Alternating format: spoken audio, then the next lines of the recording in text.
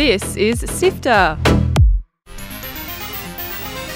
Hello and welcome to Mainstream by Sifter. Mainstream is Sifter's review podcast where we, the team at sifter.com.au, discuss our experiences playing a variety of games. Well, it is the end of the year, which means it's time for our Game of the Year list. Joining me on the show is Fiona. Hello. And Daniel. Hey there. Adam. Hey. Mitch. Hello. And Kyle. Hello. Good to be here. Now, before we get into our conversation, let's find out what's been making the news this week on Sifter's news podcast, Walkthrough.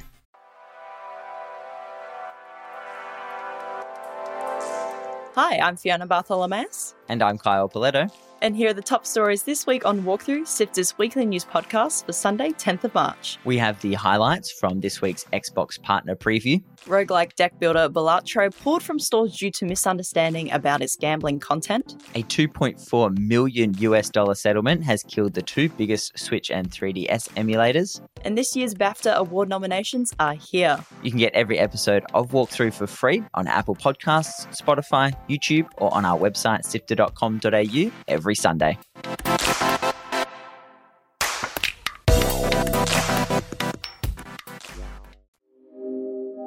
This is Mainstream.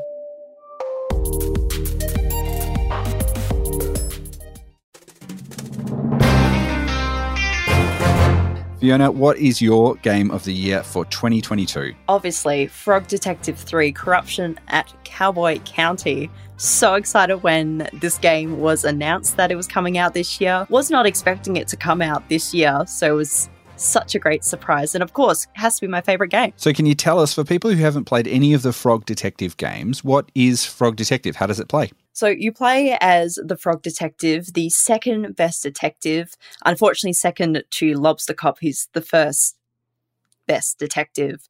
And you help solve mysteries and crimes. It's the final one in the trilogy. But for this game, you're tasked with assisting Lobster Cop with his investigation into missing hats in the Cowboy County. And I mean, what is a cowboy without their hat? So you have to go around, talk to all the people in the town, find out what their problems are. Sometimes it's like, I want a painting. So you have to go find an artist, but then they want something. So it's very much search and find, make sure everyone's happy. But there's a few little plot twists in this one and some scootering. You have a razor scooter that you can jump to your heart's content. Unfortunately, can't do too many kickflips, though. Can you tell me, what does the game look like for people who haven't seen it before? Because the Frog Detective games have a really distinctive visual style. It's very colourful. Like, while the graphic design itself is quite simple, the colours are really quite bright and they stand out, especially this one being in like a cowboy county. There's lots of the reds and the oranges, which is a nice contrast to the green. But it's just so nice and simple, and I really like that. And the humour and the story more than makes up for that, which is great. The humour is absolutely why it's it is my favourite game of this year.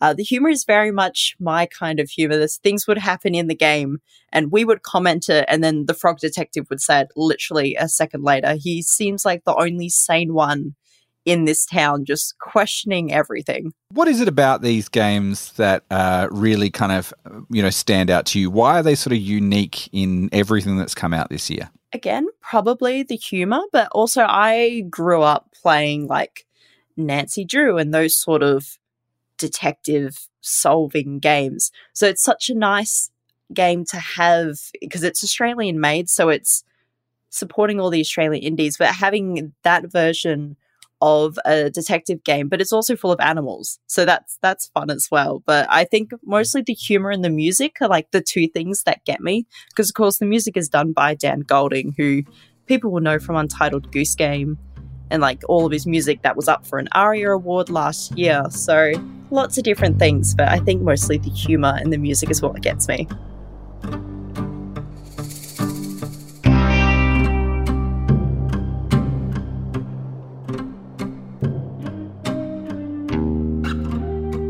Daniel, I know that you love Frog Detective as well. Why is this such a special series for you? It's definitely what Fiona was mentioning earlier with the humor. Like a lot of games, indie games specifically, I have not seen writing as relatable as this, where it knows what it is. It's silly, but the way that Grace has managed to just insert jokes and make things just so like breaking, the fourth wall or a funny character interaction. There's just so much in there, and I think that's what really elevates it, and just how cute everybody is as well. Like, I just want to live in that world. Probably be like second best as well. So, and it's great because Grace, the one of the developers of the game, she doesn't take it too seriously. Like, I'm sure she was when she was making it, but the humor is amazing. Like, I won't give too much away, but during the credits of the third Frog Detective game, she keeps putting up little comments saying, this music's really long. We've done the credits. So here are the credits from Degrassi episode such and such. And then sure enough, there are the credits from one of the Degrassi episodes. So it's, again, you don't have to take too seriously. It's just something fun and lighthearted. So that's Fiona's pick, Frog Detective 3, Corruption at Cowboy County. It's made by Grace Bruxner and Thomas Boker, and with some help from Olivia Haynes, and of course the music by Dan Golding. Fiona, I'm wondering, are there any honourable mentions? The two honourable mentions for this year, of course, Switch Sports, the sequel to the amazing Wii Sports. So excited when that game came out. I can finally play against my family once again in 10-pin bowling and lose spectacularly. Very excited that they've added golf now, so I'm looking forward to challenging my dad in that game, which I, again, will probably lose. But also Kirby and the Forgotten Land came out this year. I hadn't played much of the Kirby game, so it was so cool to be able to jump into that, especially the first time it's a fully 3D game. And it had such a beautiful story, art and music too. So both of those, highly recommend. They're my honourable mentions for this year. Just wanna go home to Slippery Pond, where the air is fresh and life goes on. Join the Sifter community on Discord at sifter.com.au/Discord.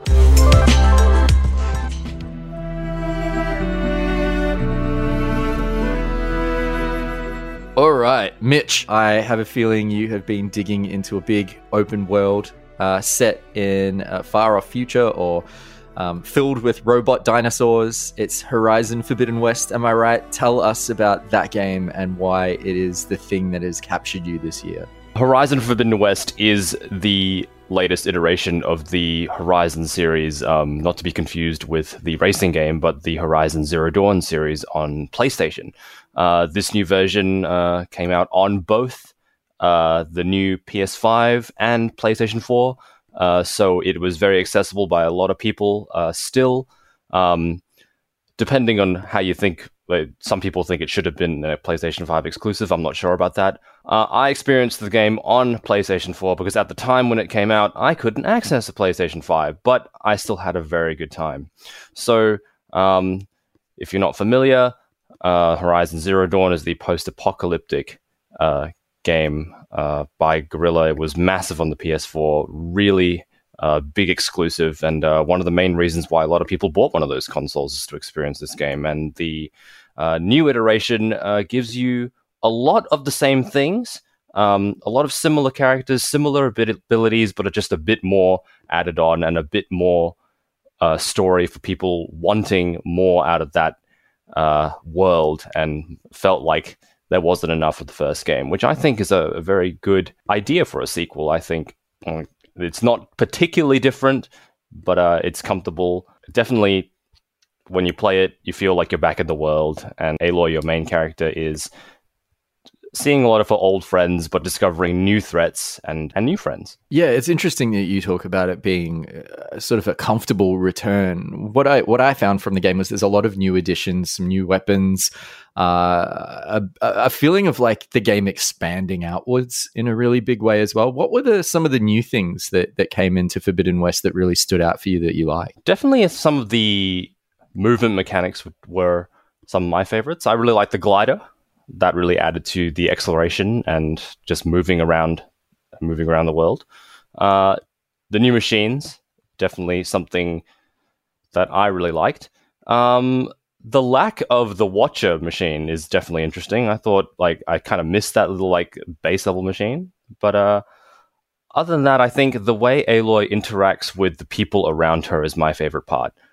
She seems to be impacting their lives more than them impacting her life, which is something that I thought she kind of moved through the game. Kind of things were only affecting her in the first game, but now she seems to be affecting the personal lives of the people around her and the people that she loves.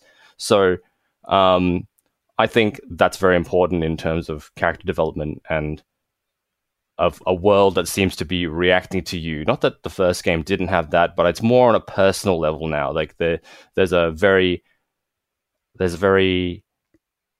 touching scene where she kind of facilitates a romantic gesture for one of her friends from the previous game, and I thought that was very cool, and I really liked that. And she does not need you to help her heal. You could come with me to Plain Song. Lend your voice to mine as I try to persuade the chorus. It might help her cause. I'd like to, but I'm afraid she might run off. Really? Very well. Later then. Zoe, wait. It's not that I don't want to go with you. It's just that Shh. Is that what you were trying to say? Yes. Then I look forward to more conversation. You're supposed to be resting. Laurel, you should go with her.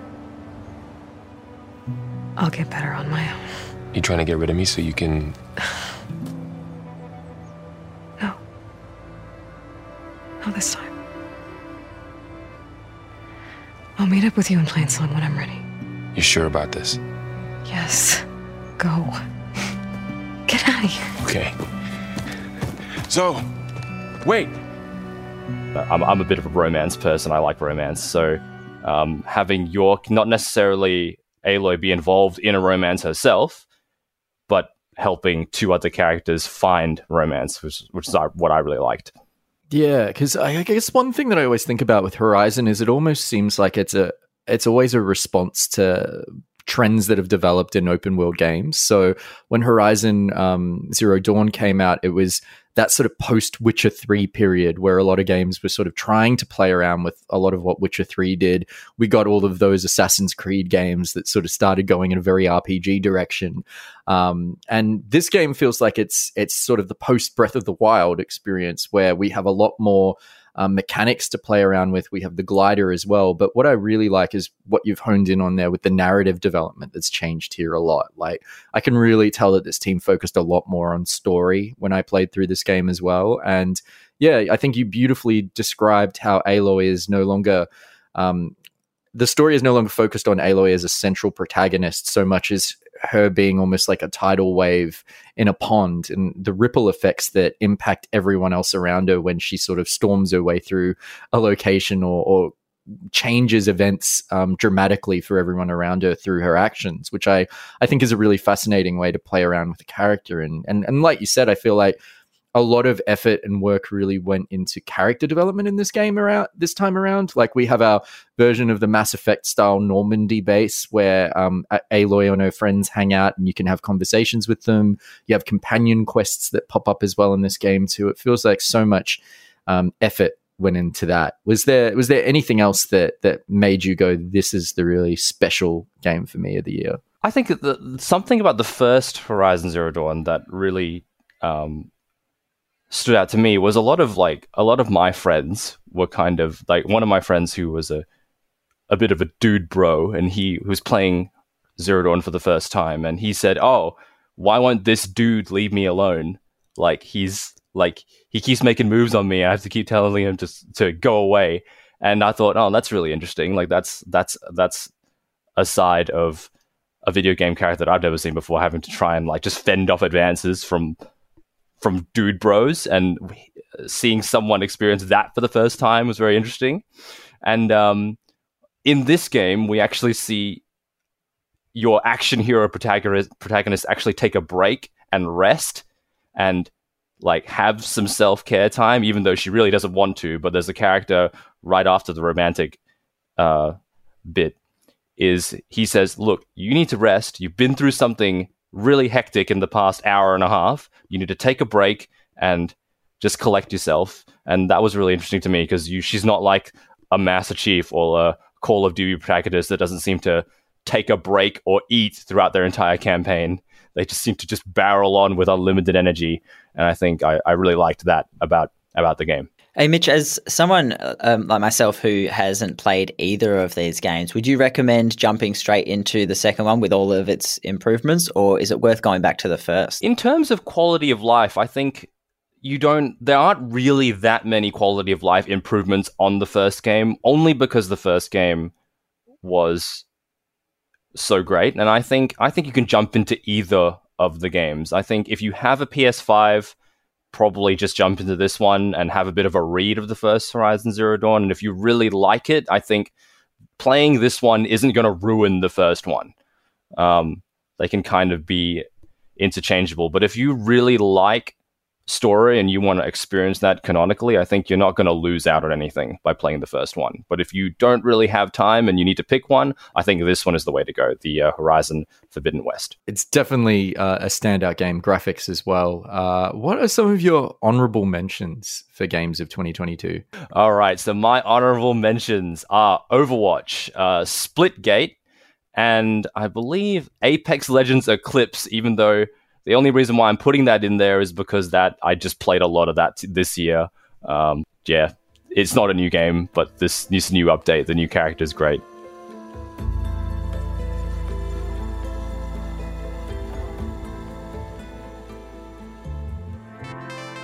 Sit down for a chat with your pals in video games. This is Mainstream.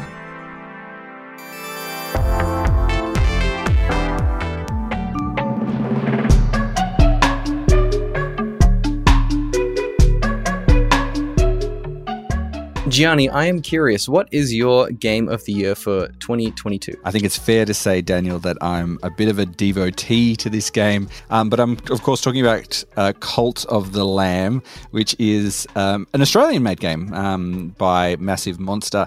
It is a simulator, sort of a town simulator / dungeon crawler, and what I really liked about it is that it really beautifully meshes together those two parts. They don't seem like they would fit together really well, but they are really kind of pulling back and forth between them all the time. So, when you're playing this game, you'll build your town up, and then you realize you'll need to kind of progress and maybe get a few new followers for your cult. So then you'll go off into the dungeons and see if you can rescue some people. And as you go, you're also picking up resources that you can then use to go and build your town up. So then you can go back and see you can get some more people. And, it kind of keeps looping back and forth between the two. And I always felt like I was making really meaningful progression every time as I was playing it. And, it's one of these games that I lost a lot of time for in the best way. I would be playing it and realize, oh, okay, several hours have passed and I've completely lost track of where I am. But that's really like testament to how well together it's put. All these pieces come together by this really like masterful team who've created something really special. So when you play the game and you're building, I guess, a cult together, right? Like, do you get attached to individual members, or do you just kind of stay focused on the goal, on the mission? 100% you get attached to them. I had this really good rabbit who had this like cool like cult markings on their head called Thena, Thena's one of like the default names that you can get in there. But man, because there's so many cultish practices you can do, you can decide to continue your cult member's life for a very long time. So they get old, they get, stop being able to work on your cult, stop worshipping and all that sort of stuff. And then they eventually die. But you as a cult leader can decide, oh, you know what I might do? I might bring them back from the dead. And then they restart their life from scratch. So yeah, Thena ended up living like 200 days when the average life is about 40. So, just kept bringing them back from the dead. And there's so many of these cool little characters that you come across, but you're also really encouraged to sacrifice a few of them, send them off into the depths. So some of them, there was definitely a tier system. Some of them are like, yeah, you're new, see you later. You're getting sent to the tentacle pit. But yeah, it's lots of that little storytelling, I think, which is really fun. That you kind of tell these stories, your own stories, as you're playing. I love that contrast between it's kind of cute, animals, but also into the fiery pit you go. Was there something that like stood out to you while playing this game? Yeah, I really liked the way that they planned out the different upgrade paths in the actual thing. So there's quite a big sort of upgrade trees with you get a certain amount of resources, you get a certain amount of like faith points basically from progressing in your cult, and there was always something cool to unlock. There were lots of options, but there was like, okay, every single thing that I'm going to get is going to meaningfully improve my village, and then it's going to give me more things to improve my dungeon run. So for example, you could go and get one which allowed you to turn certain members of your cult into like a demon. Like you basically convert them into a demon who help you in the dungeon crawling. So it kind of encourages you to have a variety of different followers, because certain ones will translate into certain demons. So, one will just be an attacking demon, another one will go and find you items, another one will bring you health, another one will just like shoot arrows and things like that. So, that was always like a fun thing to do. But there's like lots of little mini games as well. So you could go and send some of your followers off to go get resources, and they go and do their task and then come back, and then you've got more resources to build things. And there's like, it kind of feels like a bit like Cookie Clicker. I don't know if you've ever played that game where there's like always something you can kind of do in Cookie Clicker, and every time you're just like increasing your cookies and it's like kind of like, you're just getting more money to get more money in a way. So it is a bit like that, but in a really fun and enjoyable way. And I think the contrast between the two halves of the game really makes it sing. And speaking of sounds and singing and music, like the soundtrack is like a killer. It is an amazing music done by Riverboy. It is such a banger. Like seriously, put it on YouTube and just have a listen to the soundtrack in the background, because it's just a lot of fun.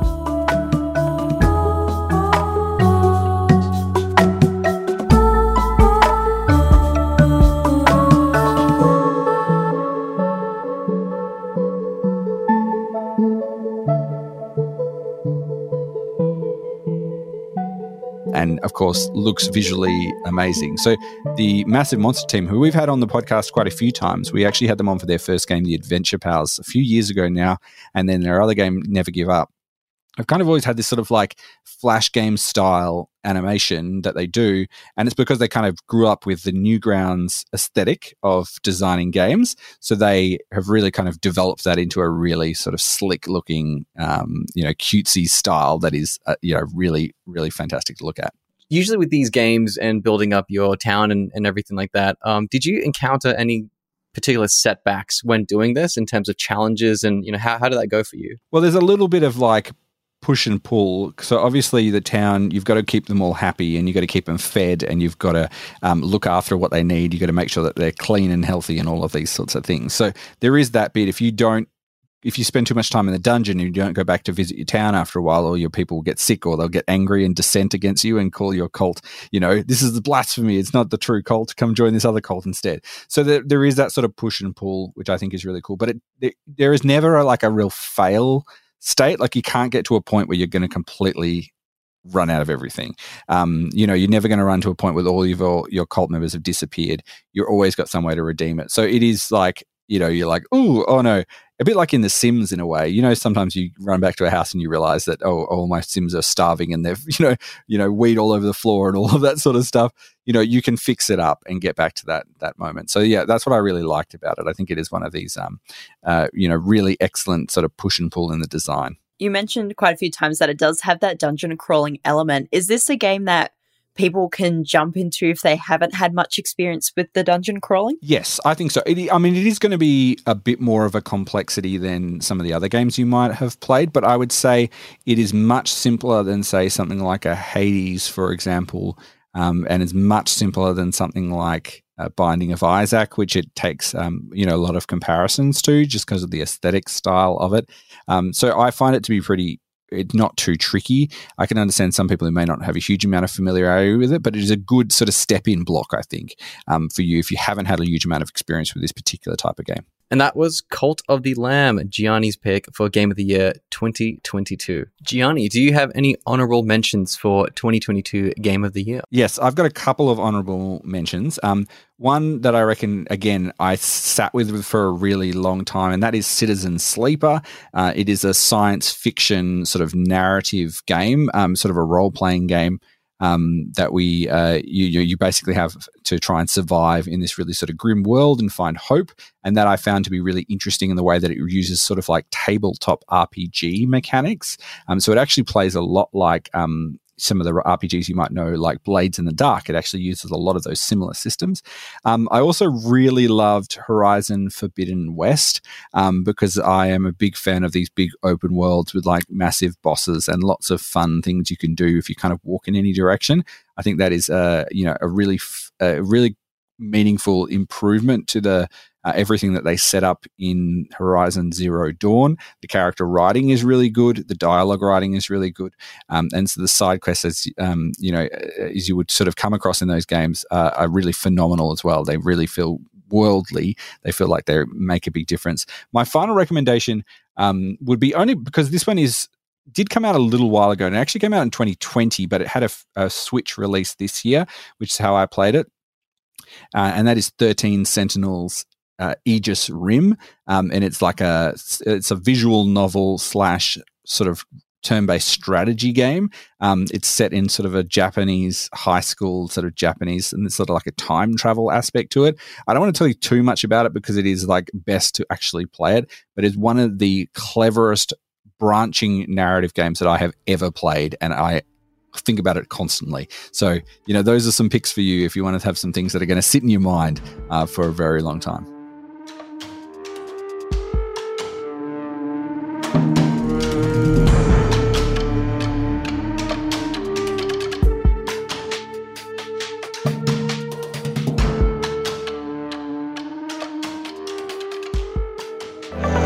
Articles to read, podcasts to listen to, and videos to watch on sifter.com.au.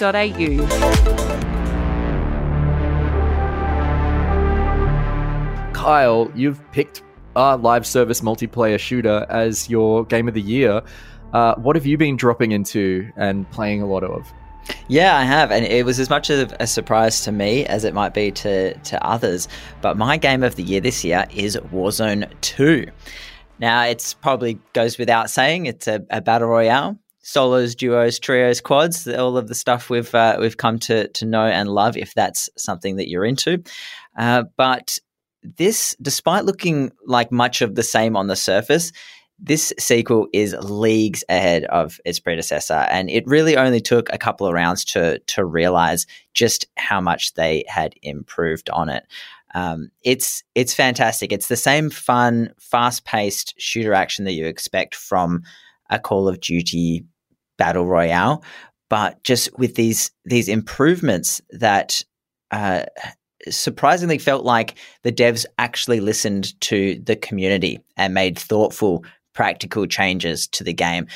Just basic things like no more of the slide cancelling, which was a glitch that just infuriated nearly everybody. No more shooting while you're parachuting, also an extremely annoying feature of the first one.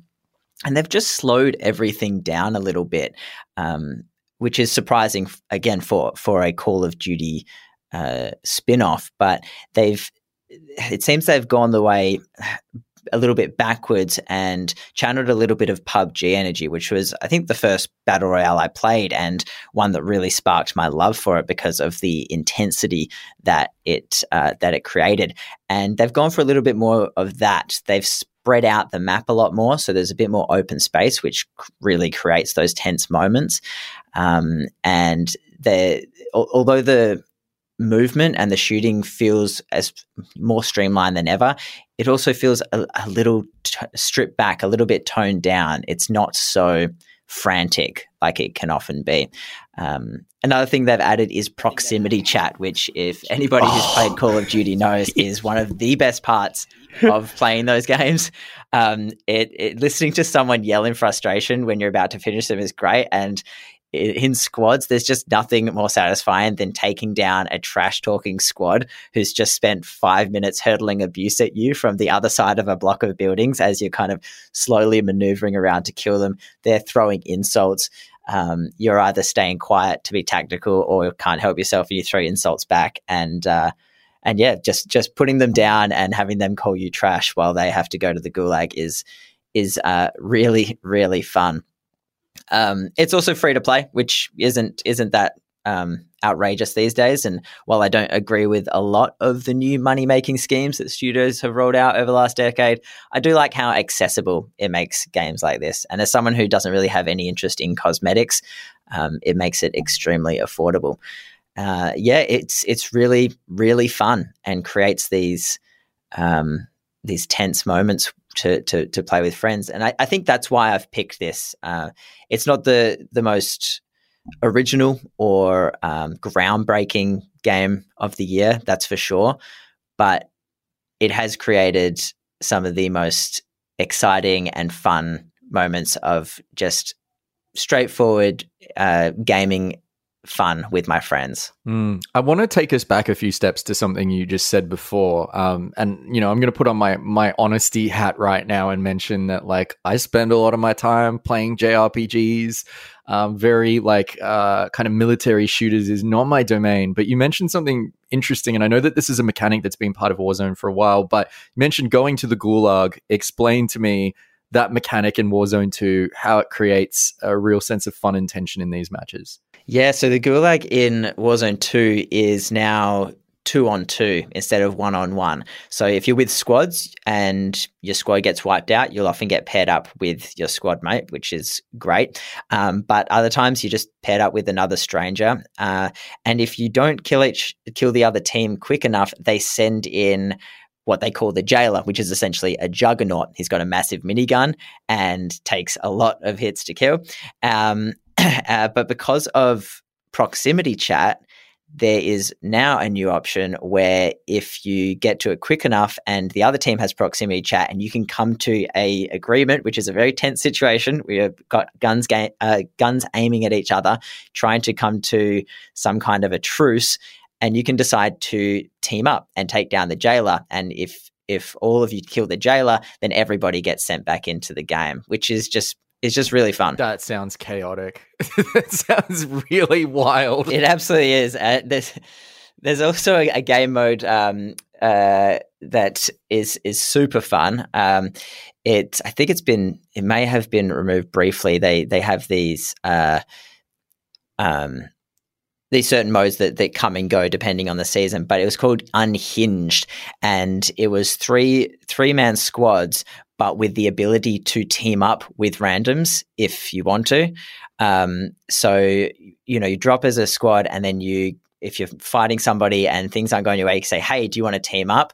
And it's a really quick, seamless option to just become a 6-man squad, and then you're off again. The adding proximity chat just makes so much sense, and it's been a really great addition. Yeah, that proximity chat thing is one of the greatest things I think I've ever seen added to a video game, because I think what they did there is make it TikTokable, like that game. Like, they've just designed a mechanic that makes the game infinitely more interesting, but also like self-marketable, and which I think is very clever. I don't know if they intended it that way. I'm sure they did. They don't really do things without a purpose. But I wish that kind of thing was in the battle royales that I played, like Apex Legends. It's the reason I play these games is for those moments of tense, heart pounding, uncertainty. And when you roll up into a building and you're chatting away with your squad, talking nonsense, and then all of a sudden you hear a voice that isn't one of your friends, and everybody on the chat just goes, shut up, shut up, shut up. And you pause for a moment as you try to hear somebody else talking. All of a sudden you can't communicate with each other anymore, which makes for just, again, more fantastic, intense gameplay. It was a great addition. And as you mentioned not long ago, Adam, that it seems like it's a function of something like Tarkov. I think that's why Warzone 2 has done so well, is unlike a lot of these franchises that just have gone, oh, God, we need to pump out a battle royale version because it's trendy now. they've had time to think about this one. Warzone 1 was a success and it just plugged away doing its thing.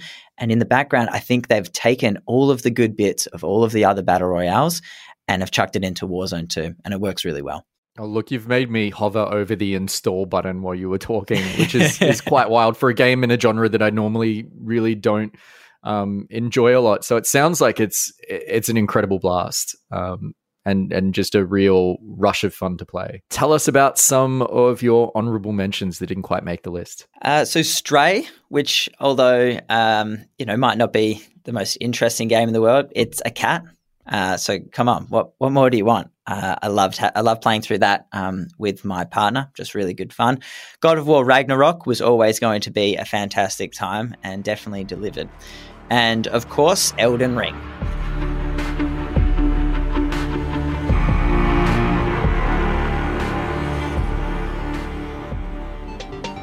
You're listening to Mainstream by Sifter. Visit us on sifter.com.au.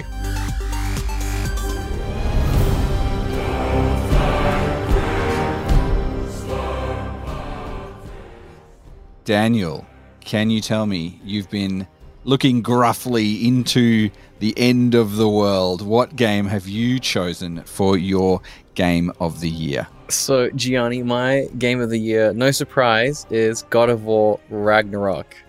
And oh boy, I don't know where to begin with this one. I guess we'll begin where the last one ended, which is Fimbulwinter. And ever since that tease happened in God of War 2018, and they set so much stuff up, and then they just kind of like ended. And then we had to wait 4 long years until this one came out. And like since then, all the theories and everything online on YouTube and talking to my friends and everything, it's hard not to have such high expectations for the sequel, especially with how drastic God of War 2018 was in terms of direction, for the series as a whole. Now, I haven't played the other games, but like many, I was introduced to this world, this Norse world with Kratos and everything like that. And I still found it so interesting how they managed to combine both of the universes together. And in God of War Ragnarok, it feels like such a natural evolution of 2018. And I'll keep mentioning that just because it is, a direct sequel. You kind of have to mention what happened beforehand. But everything in this game in terms of combat and story and pacing just felt much better and just refined. Have you got a good example of some of the changes that were made that just really polished the idea that they were experimenting with the first game? I think combat in a couple of ways. It's just because of in the second game, you get the Blades of Chaos at like around halfway in the story, and I always felt not that it was tacked on, but there was just something missing in terms of like how you would use it in different combat scenarios. But now it's built in from the very beginning. So like level traversal and different things that you can do with the blades as you have it from, right at the get-go really opens up the environments and the combat scenarios with just more things that you can do with it. And I think now that they've kind of established like what it is in terms of like story and the writing, especially as you're traveling a lot to different areas, they had that in the first game. But in this one, it just feels like perfected down to hearing companions talk about different things that are going on in their lives, or the pantheons, and then Kratos always referring to his life in Greece. And even though I haven't played the other games, it's so cool for me hearing that because they're acknowledging everything that came beforehand, and it just feels like, oh man, now I want to go back and play those games just because of everybody else would understand the references. And so it's little things like that really. But I think the main thing that Ragnarok does better than the first one has to be the actual pacing of the game itself, in terms of exploration, side content, everything like that. Even the side content feels so integral, but I can't even describe it. It's just, I'm blown away by this game. Is it the sort of game that, really rests on the history of other games in this genre? Like, do you feel the continuity of adventure games when you're playing this, or does it feel like it's really pushing in a direction that is really, really new? I would say it's like, in terms of innovation in the way that you phrased it, it's nothing like crazy. It's nothing mind blowing, but what it feels like is that Sony and all their first party exclusive lately, they've all kind of got that similar DNA, that similar feeling, from The Last of Us to God of War to other games in that category. And so I think it feels like, the studios are all communicating to one another and probably helping each other out in terms of, I'm pretty sure in the first game in God of War 2018, Cory Barlog has mentioned that they did speak to Naughty Dog for companion AI in terms of Atreus as, Joel and Ellie in The Last of Us. So I feel like because of that, like, I know when I play these games from Sony that I can expect great writing, great character development, and there's always attention to detail that I don't often find in other games, meaning that if I do something in the world and it's like a video gamey kind of thing, let me just give you an example. If I use like a runic attack or something like that, the character will actually comment on that rather than in other games, it's just an attack that you use, right? Like, but people are like, whoa, that's really cool. Like, they specifically mention the thing that you're doing. And there's so many tiny little details like that where even if I'm doing a puzzle in the wrong order, characters will mention that and kind of like, I'm not talking about the hints, but it's just more so you smash something and they comment on it and then something funny happens and it's like, oh, wow, they actually wrote dialogue for the different options in terms of what I, the player, am inputting into the game. And I think that's a really cool touch. What's a moment that really stood out to you as something that was particularly impressive, really poignant, anything like that you would share? There are tons of subtleties in Kratos' character that really shine in this game, specifically the acting from Christopher Judge and the emotion that he brings to Kratos. I definitely picked up on that, like way more. And I got emotional too at some of the points and seeing how Kratos has changed as a character. But to completely 180 on that, I would say the biggest moment for me has to be finally meeting Thor. Just because like in the last game, we keep hearing constantly about Thor and like just what a brute he is and a killing machine. And he's just completely different from, in pop culture, how we would expect him to be. Can I come in?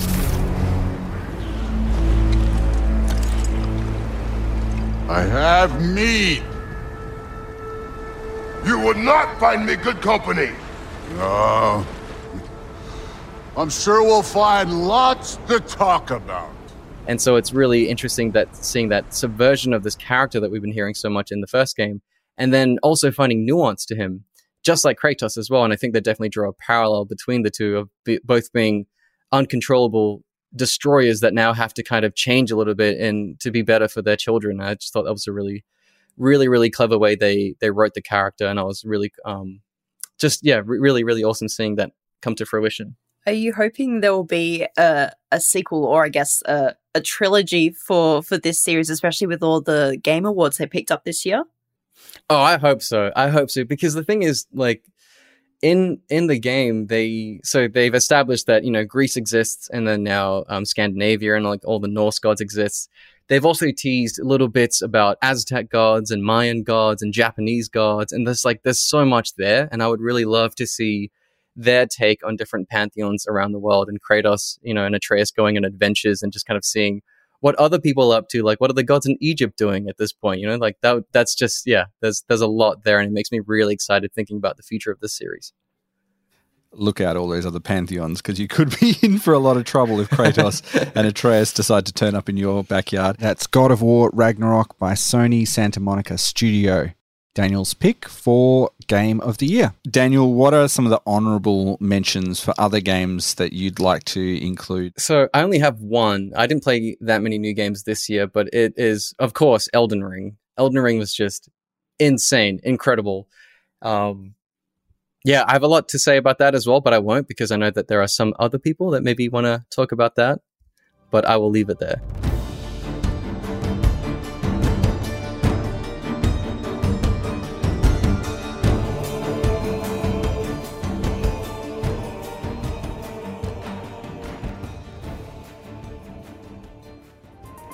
Gaming news from Sifter each week on Walkthrough.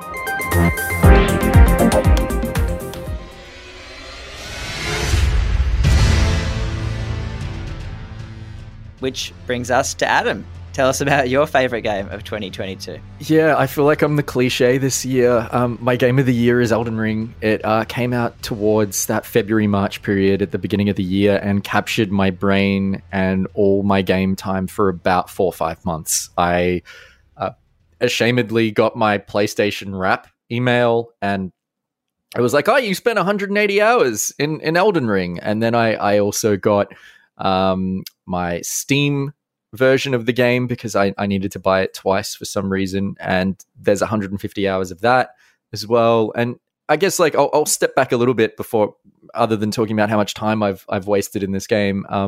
It is the latest game from Software, Japanese development studio that have become renowned for their gritty, dark fantasy, epic role-playing games that tend to be quite difficult and challenging to play, with very tense combat that can be a real reward when you start mastering it. So obviously well known for Dark Souls, their game Bloodborne, and also Sekiro of recent years as well. And this was their first foray into taking that formula of sort of tense, impactful combat and kind of brittle, broken fantasy worlds and throwing it in an open world structure and environment.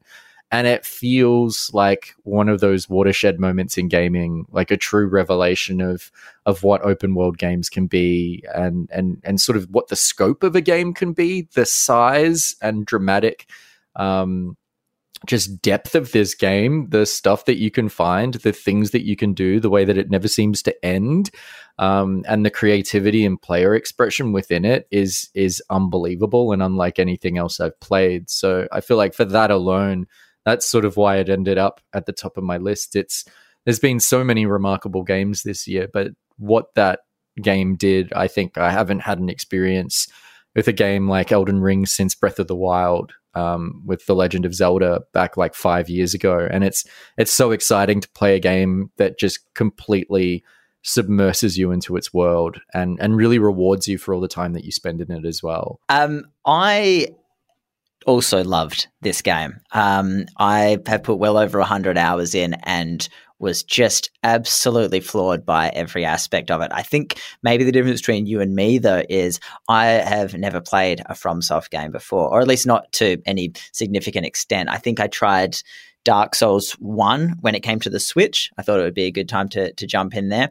And it didn't grab me straight away.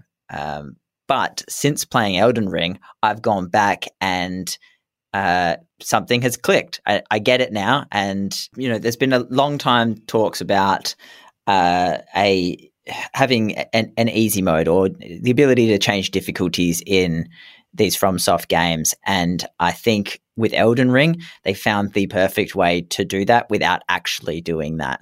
And that's what made it so accessible and so fun. I explored so much of this world before even really venturing off and doing much of the main story, because I thought the more I explore, the beefier my character will get, and the more I'll be able to just chew through. But then you end up inevitably finding an area that you weren't meant to go to super early but can get to anyway, and you get absolutely owned and you go, oops, okay, I've learnt my lesson, back to the main story for a little bit. It was just so accessible, so fun. It looks incredible. It sounds absolutely phenomenal. I mean, that soundtrack, even just the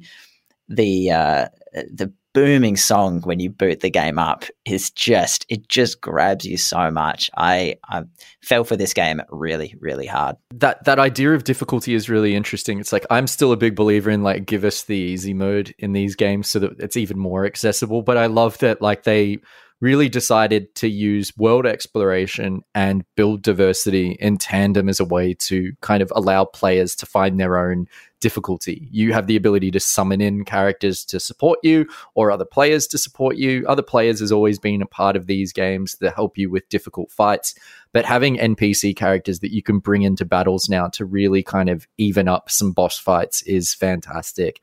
The fact that some fighting styles and builds are easier than others is great too. So if you want to go all in on a wizard type character that kites a lot and doesn't have to engage that much with the melee combat of this game, it will be a bit easier for you, and you've got that option, and who cares if it's easier. It's all about your own player expression and finding the fun for you. It's a really remarkable game. I don't know what else I can say about it other than I think it's like probably one of the best things I've ever played, period. I dreamt for so long. My flesh was dull gold, and my blood rotted. corpse after corpse left in my wake. As I awaited its return, heed my words. I am Melania, Blade of Mikola. And I have never known defeat. Shall I jump into honorable mentions really quickly? Go for it. I've only got 2 on my honorable mentions this year, and I think that they're 2 sides of a coin in terms of what makes games really fun.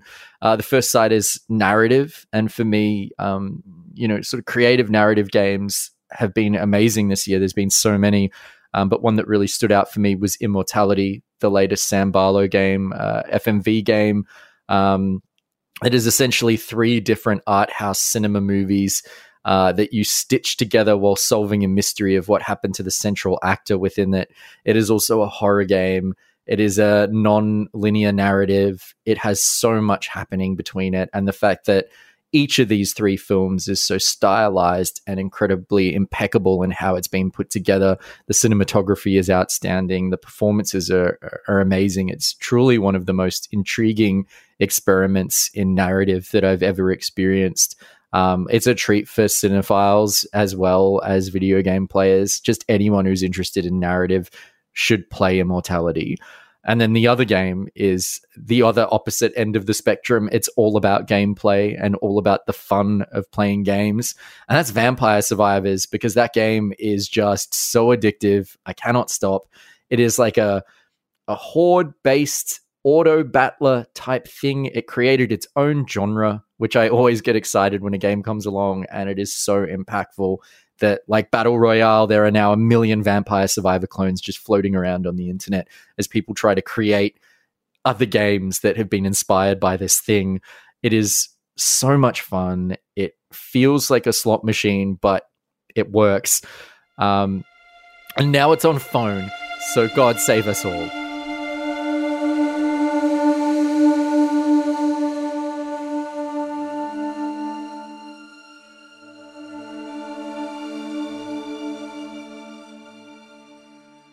So this has been Mainstream Sifters Review Podcast, our 2022 Game of the Year special to it. We've also got a write-up of our Games of the Year on the Sifter website. There's a link to that in the show notes, or you can head to sifter.com.au and look for our Game of the Year. And we know you love listening to Sifter, so why not show your support by backing us on Ko-Fi?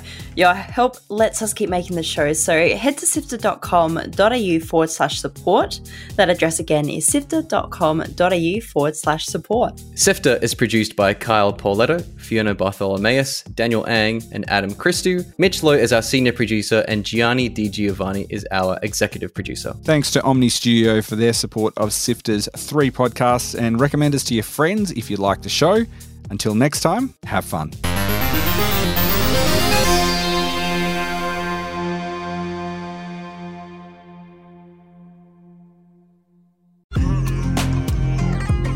Hi, Chris Button here from Drop Rate, Sifter's video game review podcast. Final Fantasy VII Rebirth is finally here, continuing the ambitious reimagining of a beloved classic. It's very, very funny. I guess that's part of the silliness, you know, like you have these really big world-ending stakes, you know, Sephiroth is a really terrifying villain, you know, the world's ending, and I think to have a game that is still fun and pleasant to play, I think maybe the tone is it's important to strike both tones because you need that levity so that it's not constantly depressing, you know, and I think so having the characters have that humor and like having the mini games and having it be a little bit lighter hearted, I think does give you that hope. Does it uphold the legacy of the famous original or burn Midgar to ashes to forge its own path? Find out on Drop Rate, available now on Apple Podcasts, Spotify, and wherever you listen to podcasts.